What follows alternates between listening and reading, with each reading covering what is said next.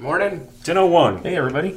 Good morning. Welcome to, always want to say table Yeah, talk. not table talk. One decent pastor. One decent pastor.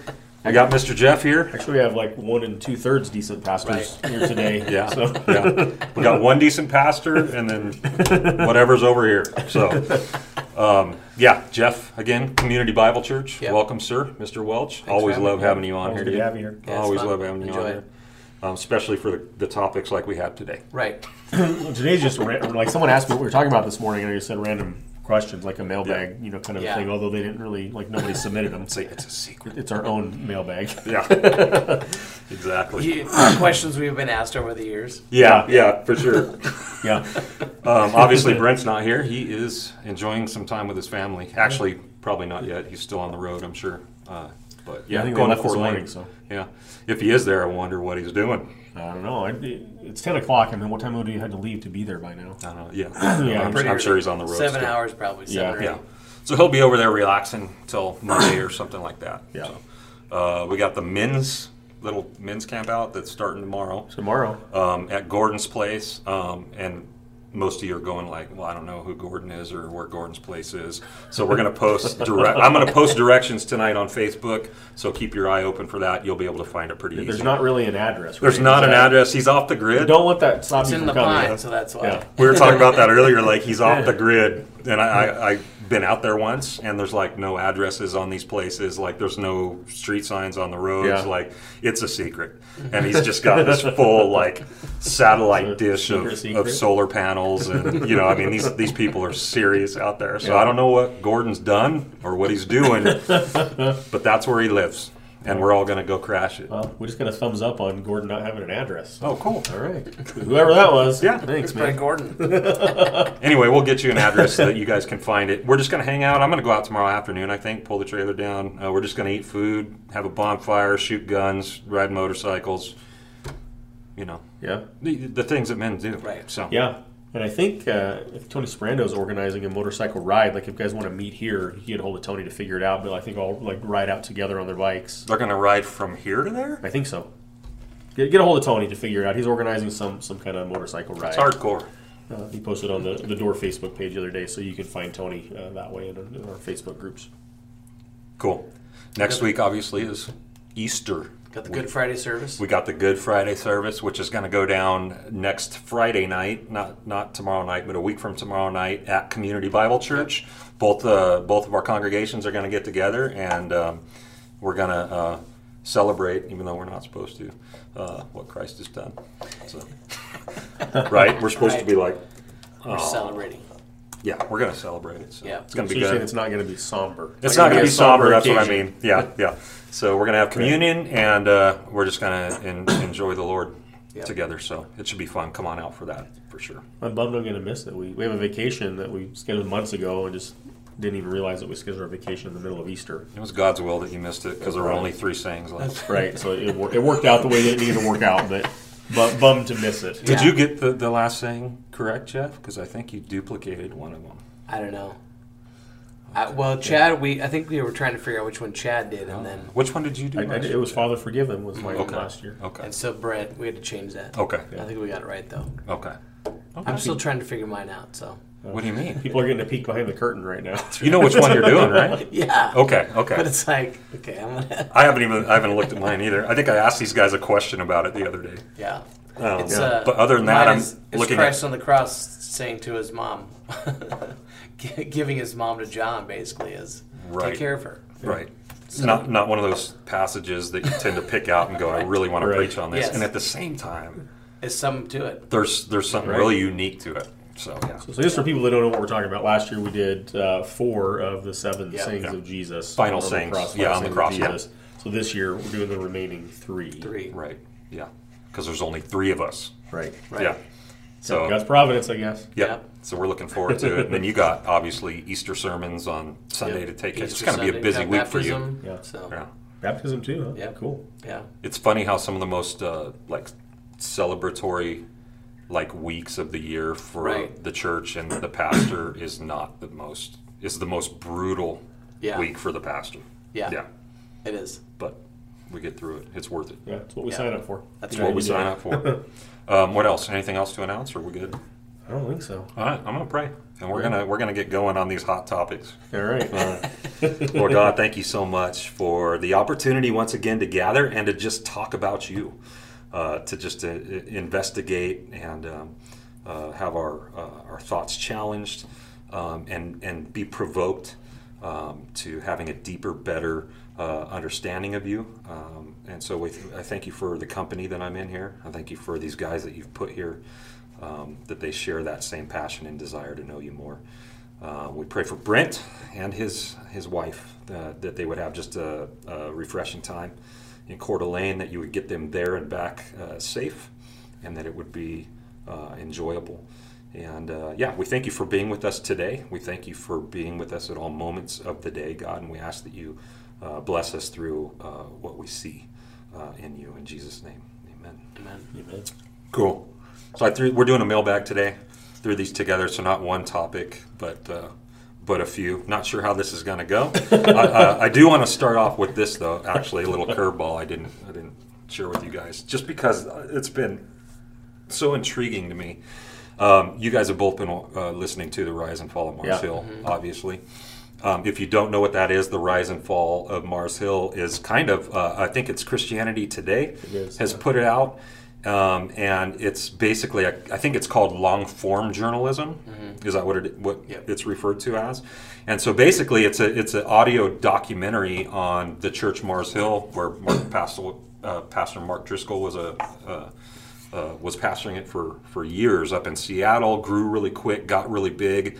In a lot of ways, I would say changed church culture in America. Sure. Probably forever in some ways. Driscoll and that church had a huge influence. Yes. And then it exploded. It died. And so there's this whole documentary that's come out on it, which I highly recommend. I think we actually recommended that a while back. I think so. You can find it on any of the podcast platforms that you regularly listen to. Yeah. And so how far through it are you? I'm on episode 9, or finished episode 9. And I think there's a total of 12. Yep. Yeah, well, then there's some few bonus ones too. So there's some bonus. There might be 15 or 16 in total with the bonus stuff, and maybe a few more to come still. I think. How far through are you? I listened to the whole thing. What have you guys found most beneficial so far for yourselves with what that offers? Yeah, I think for me it's just part of it has been just thinking through the reality of, as a pastor, how you look at that and you think that could be any of us. Right. If we don't have things in our lives, we don't have people in our lives that are, kind of regular accountability and checks that way. Sure. And probably some of that is inviting that as well.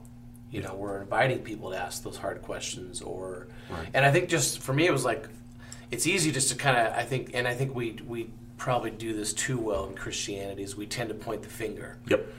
Where I think it's, instead of looking at that and saying, I've got to reflect upon that as well and see exactly the characteristics that were there and are, and yet being able to look at my own life and say, okay, are there any warnings of that as well for me as a pastor? Yep.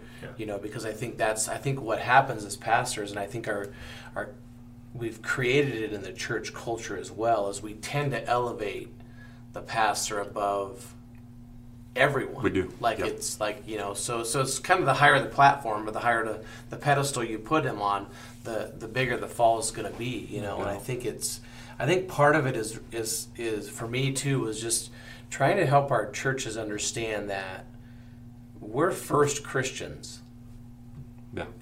And then, and then we're husbands and fathers, and then we're pastors. Correct. And yes. I think for me, it was, I think part of it too is just not finding my identity in what I do. Yep. But who I am in Christ, and then allowing His Word, His Spirit to continually convict and work, and have people around me that are willing to ask hard questions and say, hey, I'm concerned about this, or I see this in your life.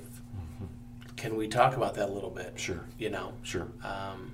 We've been reading Paul David Tripp's book called Lead, which was, I think, written after, and I think written as a result of that. Yeah, because he was a situation. part of that. Yeah. He was, I think, advisory for a long time on the board of advisory for Mars Hill. Yeah, and he just wrote 12 principles on just how to have healthy leadership community. Yeah.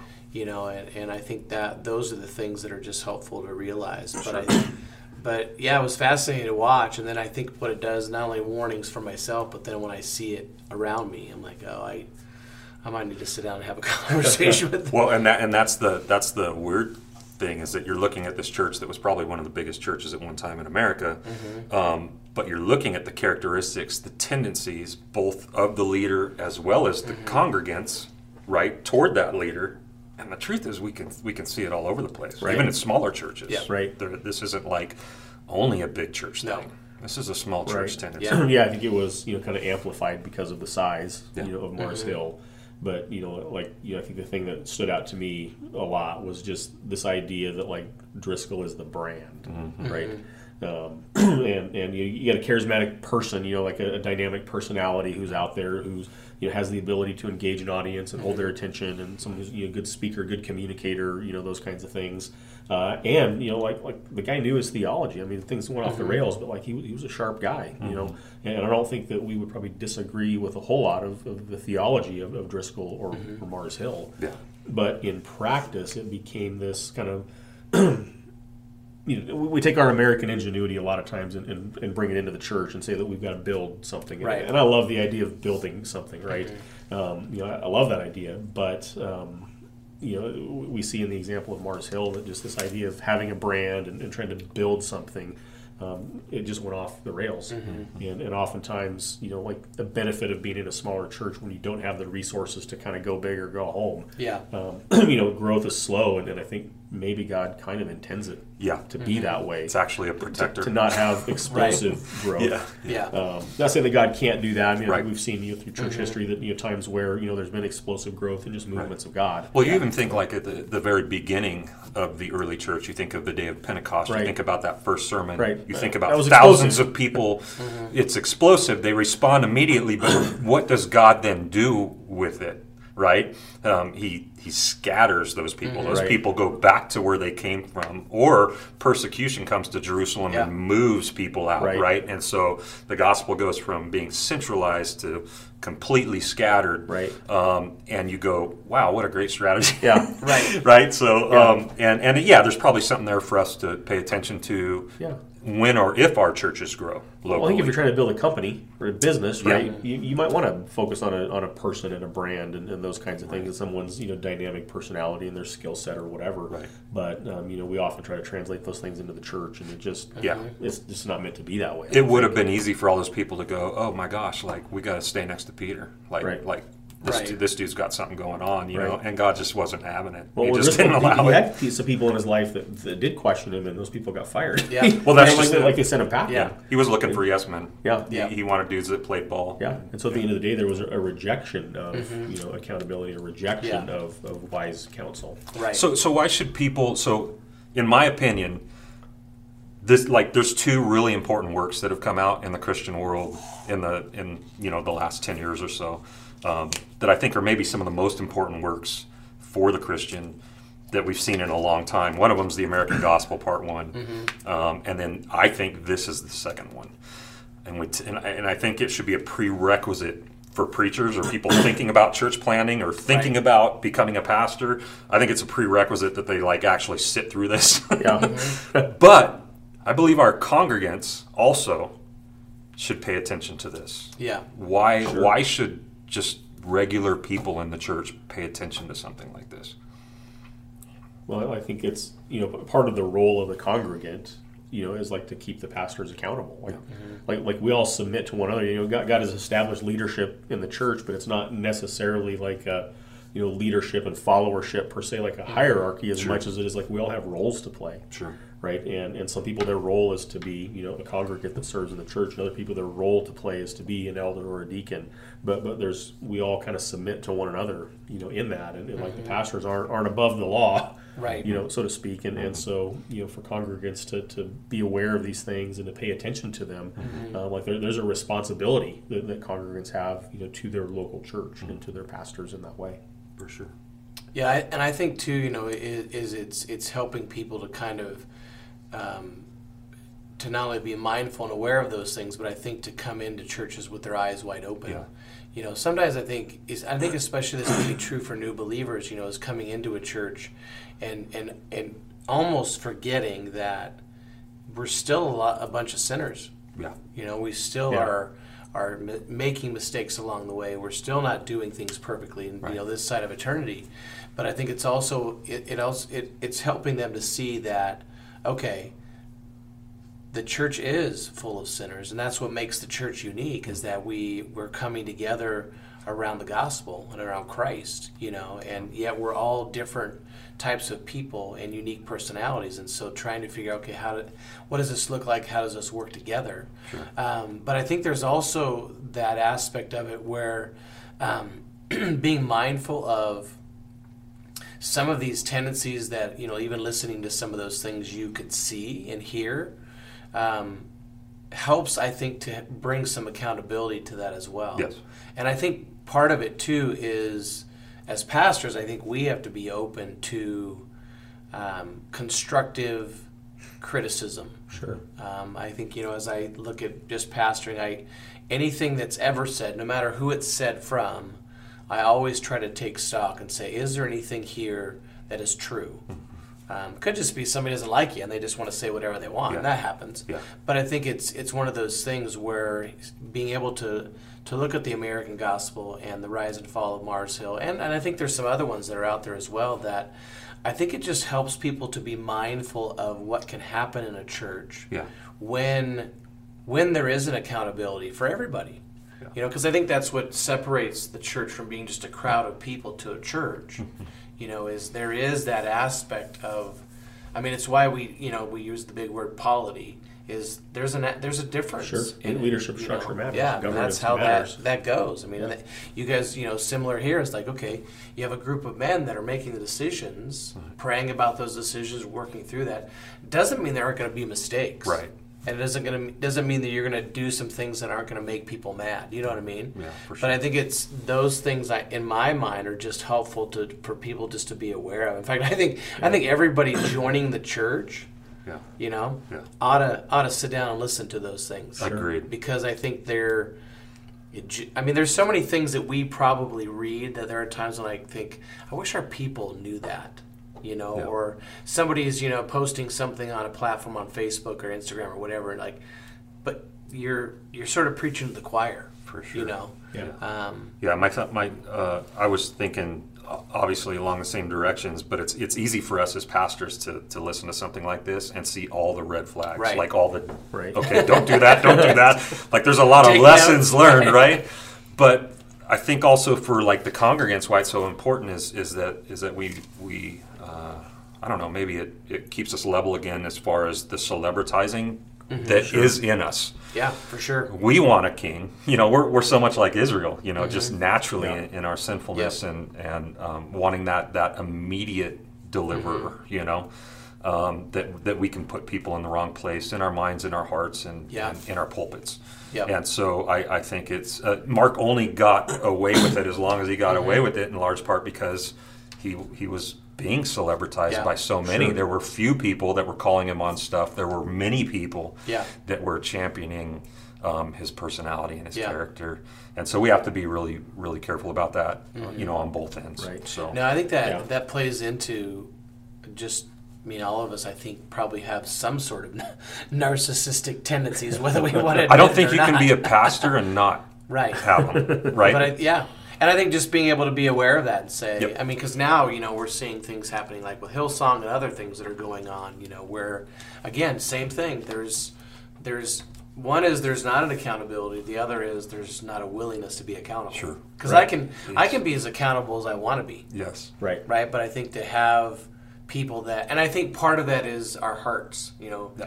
that humility that we're continually striving to have, so that when somebody comes and says, "Hey, brother, I've heard this, I've noticed this," or our kids come and say, "Hey, what happened to you, you're Dad? being a jerk at home." It's like, I've never heard that before. I think another thing that matters too, that's worth mentioning, is that I think the average congregant, just like in America or in the West, their involvement in church is a very consumeristic involvement, not a mindset of like contributing to what's going on and being a part of things. And so I think we have to continue to reinforce in our churches that like this isn't just for you to come and consume. Like, you're part of something, right? And you're connected to something, and your presence matters, your input matters. It's not just about you coming to consume, because I think when you have kind of all these just consumers, it's easy to like, well, that's their problem, it's not mine. I don't have to pay attention to that. I'm still getting what I need, out of this thing.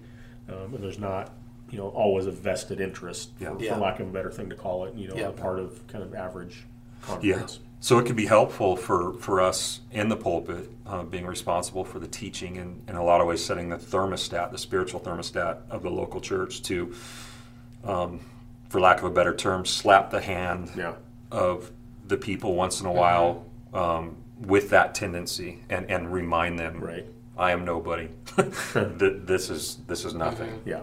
And constantly redirecting their eyesight and all that stuff. So I think it's really important, obviously, for pastors to do that. And it can be done falsely, but it's still true. Like, it's something we should be letting them know that we're fully aware of their tendencies and ours. Right. And so let's just cut the nonsense. You know what I mean? And kind of keep it that way. But I think too, that one of the things that is helpful is, I think, just a willingness on our part to be vulnerable, to share failures and successes. Sure. But I think one of the things that we sort of are seeing, I don't know exactly the word I would use for it, but there's a lot of pastors that are, we could throw out names of pastors that they don't share any sort of vulnerability in the pulpit. yeah. And Do you want me to throw one out? And I think No, there's, I think there's, obviously there's a limit to that, right? Right.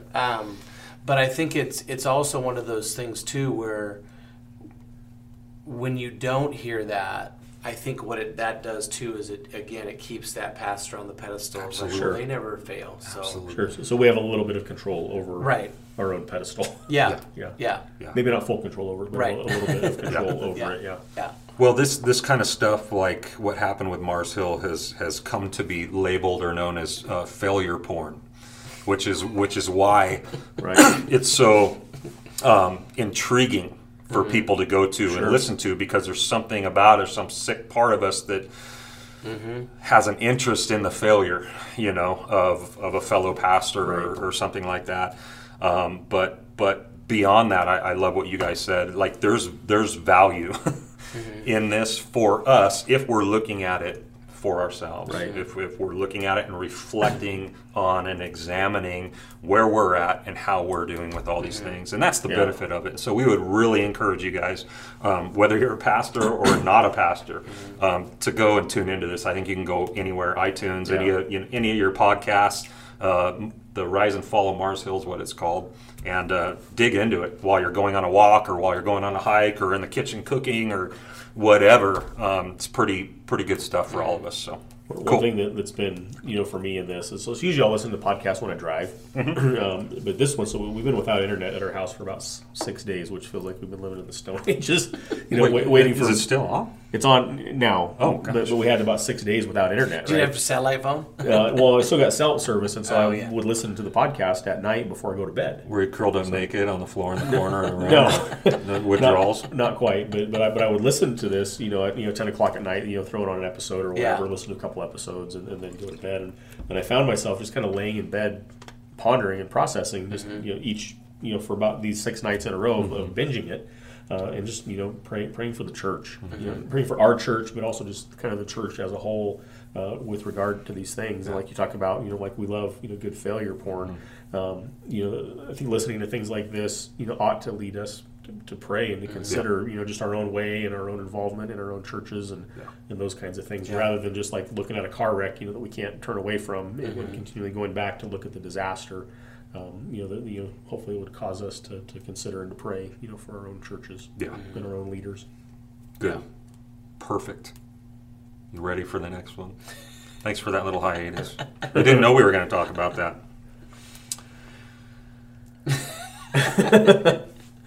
Should we dramatize Jesus' life for television? So, there's been a lot of discussion. You've got, obviously now, The Chosen has been the latest, newest, greatest, example of what, evangelical culture has gravitated to. I'll just be honest, I've never liked when they take a gospel or they try to take the Bible and do something with it. I'm super critical. I'm super skeptical. I pick it apart. The Chosen, it's rarely been done well. I'm okay with it embellishing and doing what it's doing because it seems to capture the heart of, I think, what you read in the Gospels. It's fallible, but there's a lot of discussion going on. Christians fall all over the place. It's not accurate. You shouldn't be watching that. You shouldn't be promoting that. And then other people are being completely blessed by it. So that's the first question. Should we dramatize, period, Jesus' life for television? Why or why not? Yeah, sure. Sure, yeah. I mean, we have the medium, available to us. I think we have to consider maybe temper our expectations. If Hollywood has a motivation, for doing this that might not be the same motivation. If we were going to undertake some kind of project, right? Not that we have the budget to do something like that, but Hollywood's motivation is to put something out to an audience that's going to generate money, right? And so I think if we go into these things knowing that their motivation isn't necessarily to spread the gospel, right? That tempers our expectations, and we can look at something and say, okay, here's the good parts about it, here's the not so good parts about it. We can measure, what's biblical, what's extra biblical, what might be anti-biblical, right? And have a good perspective, about it. But I think we have the mediums that we have, and why not use them as much as possible for the glory of God? Yeah, I can get down with that. Jeff, you want to add to that? Yeah, I think there was a time when sort of the Jesus film, I think it was based in the Gospel of Luke, was used and still is in actually different 70s, villages. right, or something? Yeah, and even beyond that, that's still being used. And it's basically a boom, boom, yeah, boom, it's by basically, the book. and it really, it tries to stick closer to the biblical narrative. Doesn't probably take as much license as some of the other ones do. Sure. And people are coming to know Christ as a result of that. I think some of the caution that I probably have with some of these is, one is if let's say churches or other Christians are using this as a tool to witness to someone, I think to evangelize, I think we have to be mindful that it isn't always portraying a necessarily accurate picture of Christ. Right. And I think the other challenge, I think, is that sometimes it can what's the word? It can sort of portray Christ as he's just only our friend. Right? But not, okay, he is the Son of God. Right. And Savior of the world, and there's a deity and a humanity to him. And sometimes I think sometimes some of these can try to portray just mainly the human perspective of Christ. Yes. And so even with The Chosen, I'm kind of watching to see, okay, how are you going to portray things like when he speaks to the Pharisees and he calls them brood of vipers, or when he clears the temple and turns over tables, that's a whole other aspect of that. And I think sometimes the challenge, I think, too, is that the Jesus that is being portrayed could be a Jesus of any religion. For sure. Yeah.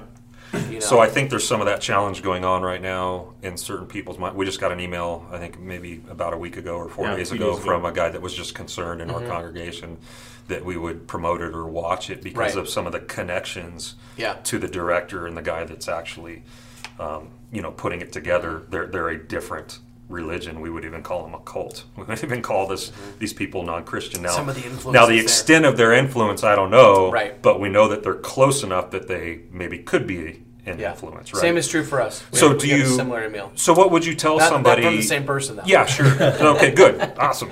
So knowing that, that's true maybe about this show. Yeah.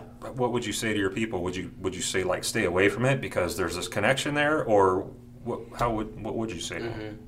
I think I would say be cautiously, I don't know if hopeful is the right word, but just kind of moving forward. I mean, I've watched it, and we watched as a family, and we really enjoyed it. I mean, I think a lot of it is because of how it's probably made Jesus a little more real in some ways. I mean, and there's emotion involved in all of it, and you get to see sort of these different things that are going on. Sure. But I think it's also one of those things where I would want to also tell people that if you're, for some reason, if in some way you're using this as an evangelistic tool, right? Make sure that you're portraying the whole counsel of Christ. Sure. You know, you're giving people a full picture. Sure. Because I don't think that some of these have done that yet. Agreed. Right. You know, and I think that's part of the... Even the ones that have been by the book and haven't added any dialogue or anything, there's always something missing. You know what I mean? You're always looking at it going, this falls so short of what I'm experiencing when I'm reading through the text. Right. Well, it seems like no matter what it is, it's either corny or inaccurate, or both, right? Almost always corny. Yeah, almost always corny and almost always inaccurate in ways, right? And so we have a measuring stick with the word that we can line this up against, right? And so we can look at, you know, regardless of whatever the connections are, or the sources, or who's speaking into things, we can say, okay, this measures up to the Bible or it doesn't. Yeah. You know, in these ways. Yep. You know, like I was thinking about, I think I've shared this story before, but you know, the Noah movie that came out years ago with Russell Crowe, right? Not very great, biblically accurate. not great, but like there was a moment in that movie that impacted me that was very unexpected, and it was, not to spoil it for if you haven't seen it, tune out for a minute. But there's a point where, you know, like when the floodwaters come and Noah is in the boat, just in this dark corner of the boat, you know, curled up, and there are people outside just banging on the boat, like, let me in, and screaming. And I just never considered that. Like growing up in the church and hearing the story of Noah's Ark, it was always about how God saved Noah. Yeah. Right. It was, you know, just that. Or how everybody mocked him for building the boat. Right. So but in that scene in that movie, I'm sitting in the movie theater just thinking, oh my goodness, like that just hit me like a ton of bricks. And it was a weird movie. It was corny. It you know, was not biblically accurate. But that moment, like were the Nephilim in there? Right. I think they were. They were like tree creatures, though. Yeah. Oh, that's right. That's right. Like part Lord of the Rings, part Bible. And so even that, you know, corny and inaccurate, right? Like there was still an impactful moment in there that has been helpful for me to consider. You know, something I had never considered. It's funny what God can work through, and oftentimes does work through. Especially even people that don't know Him, even things that are absolutely flawed and imperfect. When I reflect on my life just in general, it's amazing how many times He has absolutely impacted me through something that really had nothing to do with Him. Right? Yeah. And that's just the reality of how God works and how big He is. Yeah. I mean, I think it would be similar to, I think what I would think of is like the, you know, I don't remember when they came out, but the whole, you know, Left Behind series. Yeah. That's a great example. And it's like if you want to read it fictionally, I mean, I would say that about even like The Shack. It's like if you want to read that as a fiction, but realize that's not what the Bible teaches us, right? Or how we see that, right? You know, but I know churches that were using The Shack as, hey, we're going through this as the Bible study. Like, that's, I mean, it's written by a universalist. It's like you're trying to help people discern, like, okay, if you're going to watch these things that have some sort of biblical background or are claimed to be biblically based, take them back here and see if that matches up. You know, things like The Shack especially, but things like that, and like we're pretty quick to be offended, you know, by those things as Christians. But these are things that, you know, like secular society is like, you know, they're reading The Shack and they might be watching The Chosen, or are we looking at those things as like, rather than being offended by them, that like here's a starting point for conversation with a secular world that is engaging in these things. And so they're corny sometimes. They're not perfect. They're inaccurate. They don't always, you know, portray, you know, the Jesus of the Bible, but you know, we have a launching point for a conversation in those things, and I don't think we often look at those things in that light. It's like Paul did, right? When he's, you know, in Athens, he's like, you have an inscription to an unknown God. Yeah. He's like, that God that you claim is unknown, I know. Right. You know. Yeah. So I think that's true. I think even in the Christian world, maybe even more so, I think we have to be able to read everything, even if it's claims to be biblically based or a Christian book or whatever, or a Christian movie, we have to have a critical lens as we do it. So that I think is what it comes back to for me. Like if people in our congregation are asking me about it, should I watch this show or not? This is an opportunity for you to know your Bible better, ultimately. Right. There needs to be a critical lens that we have as Christians. There's a responsibility that we're given. We have no excuse because of what it is we have. Right. That we can actually run everything through the filter and know what is of God and what is not of God. Right. We don't have to be afraid, but we can know the difference between truth and non-truth because of what God has kept and provided for us. And so I think it's a way we can spur on our people to just be better Bible students. Yeah, absolutely. You know. Yeah. So I was going to go into a funny story, but I'm not going to. Let's end this subject on this. There's a few places in the Bible. One of them is found in Proverbs chapter 30 that says, Every word of God proves true. He is a shield to those who take refuge in him. Do not add to his words, lest he rebuke you and you be found a liar. How does something like this? There's a clear warning for us not to play around with what he's given us or give any impression that it's different or that we have the freedom to alter it. How do you see that in light of like the dramatizations, maybe even The Chosen? Is this what's being talked about? Is something like The Chosen, or what does this verse mean? Yeah, so, I think you have to look at the source and temper your expectations. So like Hollywood's not trying to be as biblically accurate as they can be. There's a difference right there. Right, they're not. It's not their aim to do that, and not that lets them off the hook necessarily. But they're not trying to live up to that. That's the difference. Right? And a lot of people don't understand this. There's a "Thus saith the Lord." There's something that's promoted as authority, that's promoted on the line of Scripture, that has been done throughout history by people, which is false. Where it's being advertised as something on the same level as this, and then there's just things that are clearly being said like this isn't this, right? You know what I mean? This is a fiction, or this is a an embellishment, or my take on something, and that seems to be fair game in the difference between what Solomon's talking about. And I think that even like with The Chosen, there have been a couple of different things that I've watched with the director, and has said that this is our goal in this. We're not planning or seeking to be. We want to be as accurate as we can, but we're also not just following the scriptures along these lines. So we are taking Still got to make money. We are taking. Well, yeah, we are taking some license with that. But I think it's as long as we're mindful of that and aware of it. Totally. Same thing. It's just like it's that critical thinking. I think, and it really is a more probably of a biblically infused critical thinking, and that's why I think reading, studying, knowing our Bibles helps us to be able to recognize the counterfeit when we see it. There you go. Right. Because I think there are times when we recognize, no, that's complete contradiction. Yes. Yeah. So be a Berean is well, yeah, because I think even in some of the things that we probably watch or we sit down and look at, that we think, oh, that's Jesus being portrayed. I mean, AD and others, it's like you got to watch them with just a critical eye.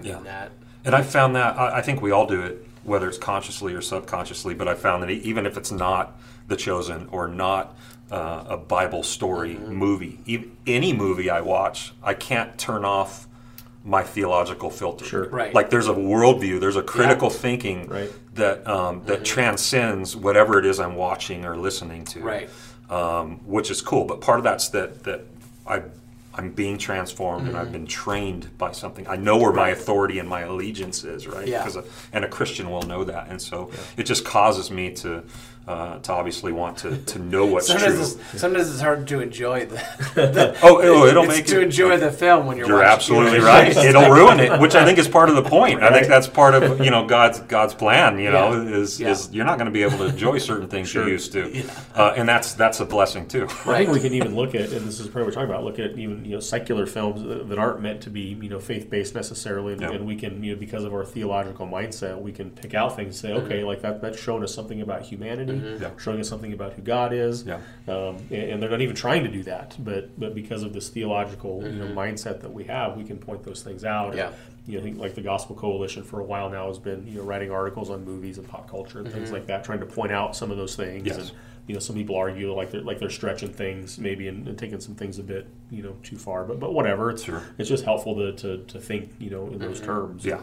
Maybe you're going to go here, but I think of like Paul talks about to the Philippians that like there are people out there trying to preach the gospel for nefarious purposes, Yes. to sink Paul, and he's just like, at the end of the day, what matters is that the gospel is being That's preached.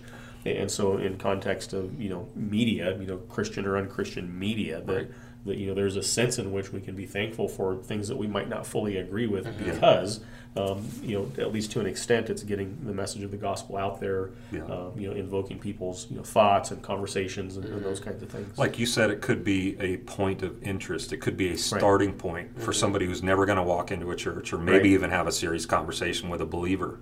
Right. May not ever come in contact with the gospel. To sit down and watch something like this, and it may spark something. And it's a whole different ballgame. Like if you say you meet somebody out in public and you hear that they're watching The Chosen, and your first response is, "Well, that's bad. Why would you watch that?" Or it's like, "Well, what do you think about how they portray Jesus?" Right? Like you take advantage of it. Right. Different approach altogether. Exactly. I think one thing we have to be mindful of as well is that on the critical side of that, Jeff, don't get too. We can have people that are upset about some of the methods that we can use. Oh, for sure. To reach people with the gospel. Manipulative?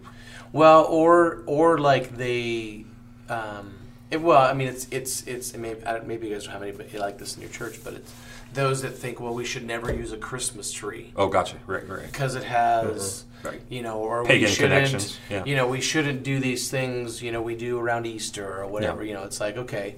Certainly shouldn't do a trunk or treat. Are the, church. right? Are those, and it's like, right. But helping people understand these are ways for us to connect with the community because this is something that they're doing just in general. They're just part of this. They don't probably have any idea of the history of it. Right. And they're not out worshiping Satan while they're getting candy. Right. You know what I mean? It's like, but we're getting opportunities to share the gospel with them. And I think we have to recognize some people will be upset because we are, in their minds, celebrating those things. And it's like, no, we're not. And this is the hardest part for us to really wrap our heads around as believers, right? Is the liberty that we have. That person who abstains from those things, whether it's holidays or not, is doing it unto God.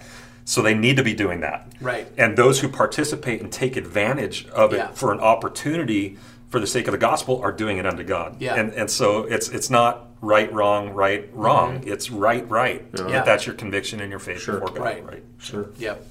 Cool. We only have time for one more. I had a couple more questions. Which one is it going to be? Well, do you guys want to take a vote? Which one did you guys prep the most for? Was it pets or modesty? These are pretty unscripted, so I don't know. Let's do as far as prep is concerned. I mean, we know cats don't go to heaven. Okay, let's do that one. Well, that's obvious. But let's do the other one. You want to do the other one? We can save this one for. So should we tell people what the questions are so they know what we're trying to decide between here? The modesty one probably would take a little more time. I think modesty could actually be an entire. It should probably stand. Let's do the other one. That's the top button on my shirt just for modesty today. Dude. And then your chest hair showing. I'm just kidding. Oh, we'll get to that. I always button my top button. So. You got pets at home, Chad? We do have a pet. You have a heck of a pet. We have Sully the Basset Hound. Sully the Cannonball. Who just dead weight. Right. Gosh. Who does have his own Instagram feed, by the way. Are you serious? I had nothing to do with it, but does she dress him up and stuff? I don't pay attention to it. It's, good. He just threw Jill under the bus. No. If an animal has their own Instagram or whatever, then usually there's photo ops that are happening every week or something. And so I was just wondering. You could probably search it and find it. Mm-hmm. Okay. Sully skiing, Sully surfing. He's a cute dog. So.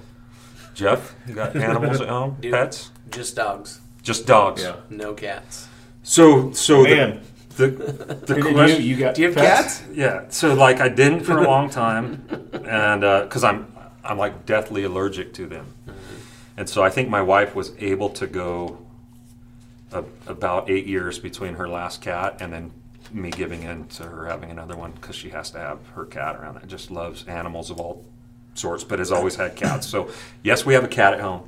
And I paid a price in allergies for it because that's how much I love my wife. That's how good of a guy I am.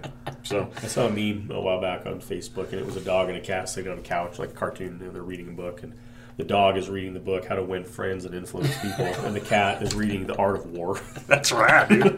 That's pretty cool. Yeah, awesome. The question is, do our pets go to heaven? Do our pets go to heaven, a.k.a.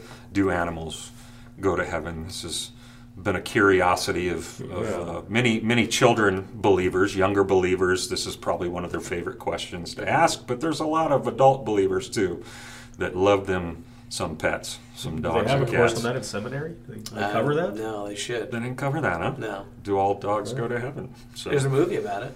Yeah. I think they reincarnate based on one of the movies I saw. So Okay, well, let's exercise your discernment there. Yeah. Be a Berean. Yeah. I don't know that we can. I mean, I don't know that we can find. It's a bit of a trick Biblical question. support I know, for but it. it's a fun one. Let's Right, just go with it, yeah. Jeff. But I think it's one of those things where, I mean, we all know pets become. I mean, they become a part of our family. I think we are surprised sometimes at how, connected we get to them. So that they die or whatever, something happens. It's like, you feel like you've lost a family member. So I think maybe in order for us to feel better, we talk about that. But I don't know that at the end of the day we really know. So you're saying that there's no text that is clear, Right. that makes a clear statement regarding yes or no. That. Yeah. Which is why it's debated and asked, and Yeah. it Is it people's implied? interest. Well, yeah, there may be a few things that we could consider, right, in the text, even though, implication, maybe even assumption. I think of Isaiah 11 and Isaiah 65 come to mind. Let me just read the Isaiah 11 one real quick. While you're looking that up, go for it. Jacques chimed in and says "Pet Cemetery?" ? Yeah, we have a pet cemetery, Jacques, actually out back of every house we've ever had. So, you got to be careful when you're out digging or doing a project, because we keep them back there. We usually bury them at somebody else's house. So Do you? We've never had to bury a pet before, so we've only had to bury one. We've buried other people's pets, so that's in our what yard. we're- Yeah, which is weird. So there is a legit service out there I saw years ago for, I think it was specific to cats, but it was like if you want to make sure your cat, like if you get raptured and your cat's left behind, like there's a service out there that you can sign up for who will take care of your cat after the rapture. cool. So a non-believer, it's going to have to go to a non-believing house. Right. Well, there's a strong implication. That's not in even that. covenantal, bro. The cats aren't making it up, right? That's how I read into that. But That's crazy. it's there. You can Google it and find it. I'm gonna save this with some scripture. You ready? Isaiah 11 talking about the coming kingdom, everything being glorified, purged, finalized. No sin. It says, the wolf shall dwell with the lamb, the leopard shall lie down with the young goat, the calf, the lion, the fattened calf together, and a little child shall lead them. The cow and the bear shall graze, their young shall lie down together. The lion shall eat straw like an ox. The nursing child shall play over the hole of the cobra. Weird. And the weaned child shall put his hand on the adder's den. Weird. And they shall not hurt or destroy in all thy holy mountain, for the earth shall be full of the knowledge of the Lord as the waters cover the sea. And so we can look at maybe a text like this. Isaiah 65 actually goes into the same type of idea, different description, but same thing, talking about the coming kingdom. I guess what you could do with this is maybe say, well, this is a metaphor when he uses animals, like it's not really animals, or he's really talking about animals that are going to be present in the finalization of what God is doing with his creation, the eternal state. Obviously, they're going to be present. They're not going to interact towards each other as we know them to interact now. It's going to look different. And so, again, an implication in Scripture in places clearly is that, yes, there are animals in the finalized kingdom. I don't really know how to get away from that. So if we don't have animals in heaven, then we're not going to have steak in heaven, and I can't imagine that kind of heaven. I can't imagine an eternity without bacon. Right, exactly. So it seems that the entire Is God going to smite us for that comment? Yeah, no, he's not going to smite. We're good. He would have smote us long before now, dude. If it was like that. But it seems to be. Chime in with a really great comment here, real quick. So he says you have to interpret with narcissism to answer the pet question. Wait, who said that? That's Glenn Miller. I like that. Glenn, our guest from a couple weeks ago. Good Glenn. So eisegesis, exegesis, and narcissism. So reading yourself into Scripture. I'm going to reel this in. We're having too much fun with these. There seems to be two ways to kind of look at this, at least in my mind, that heaven is only for humans. I think there's people that go that way. Heaven is only for humans, or that humans are the only ones needing saving in order to access heaven. Does that make sense? Mm-hmm. And I do believe the latter is more of what we would see maybe biblically with sure. what we have. It's not that heaven is only for humans. Mm-hmm. It's that salvation right. is needed by humans right. in order to access heaven. Right. Yep. Animals are a little different. Romans 8 talks about this, creation groaning and mm-hmm. awaiting its restoration. But we know that the gospel, because of Hebrews and other places, is for us, the human race. I was thinking of another thing when I was considering this that. And was Acts 16:31 when it says, "Believe in the Lord Jesus Christ and you will be saved." You and your household, is he talking about? Dude, pets as well. Humans. Narcissism right there. It's in the flesh. And at the end of the day, I've told people I don't think that I have any problem telling people that. Yeah. Yeah. I think that's possibility. Sure. They're in heaven. Except for cats, I have a hard time with that. But well, people have a hard time with tarantulas because a lot of people have pet tarantulas or pet snakes or pet monitors. You know what I mean? Snakes, we all want the dog. We all want the cat. We don't want these other things that don't make a lot of sense. But it looks like, according to Isaiah 11, snakes will be there too. Yeah. So bottom line, whether pets make it to heaven or not, like I don't think that's going to be our concern when the time comes. I mean, we're going to be not going to be looking for our pets enthralled with the presence of God. Yeah. And we're going to have everything that we need for all eternity. To worship God. Yeah. In heaven, and if God deems that we need our pets to do that, then we'll have it. And if God deems that we don't need our pets to do that, then we're not going to be missing anything or worried about it in any way. Yeah. Well said. I'm not even going to say the rest of what I was going to say, Chad, because you just wrapped that up so well. All right, then. Jeff, you got any parting words on this? No, that was good. It's. We probably. I'm glad we didn't go into the other one. We'll save it for another week. We'll save it for another week when you're here. Okay. And make sure you wear a turtle. We'll all wear turtlenecks. The cousin Eddie Dickie with the black Dickie awesome. With the white sweater. That's awesome. You got like white shoes to go with it too. You mean as a Christian, you're able to watch that show? That's so good. It is so good. That's probably my favorite Christmas movie. Oh yeah, that's a classic. I didn't say that, but I did. Yep. No, I'm with you. I'll say it loud and proud. Right on. Thanks for joining us, guys. Yeah. If you have questions on anything, make sure you send them in, and we'll jump on them right away. If not, we're going to keep asking questions like this. So you may want to send some in. Yeah. All right. One of you boys pray us out. I'll pray for us. Go for it, Jack. Lord, thanks for your word that you've given to us. Thank you for your spirit that guides us into all truth. We just pray, God, that you would help us as pastors, that we would live as you've called us to live, that we would, in humility, love and serve your church and shepherd them well. Lord, we pray for our churches that they would grow deeper in their understanding of who you are and what you've done, that they would grow in the grace and the knowledge of Jesus, and that, Lord, you would just continue to grow them up in you. Thank you for the new people we see coming to know Christ as Lord and Savior, committing their life to him and being faithful to him. Help us to know how to best help them and encourage them and shepherd them as well. Lord, we do pray for our Good Friday and Easter services coming up, that, Lord, you would be honored and glorified, that we would see people come to know Christ as Lord and Savior, and that we, Lord, would just enjoy a fellowship together as we do that. And so with this, thank you for this day. In your name we pray. Amen. Amen. Thank you, brother, for being here with us. Yeah, thanks for having me. Always good. You feel kind of like a regular now. We should just make you regular. How busy are your Thursdays usually? Depends. Yeah, I'm gone next week, so just throw that out there. Thanks for joining us, guys. Have a great week. We'll see you next time. Bye, everybody.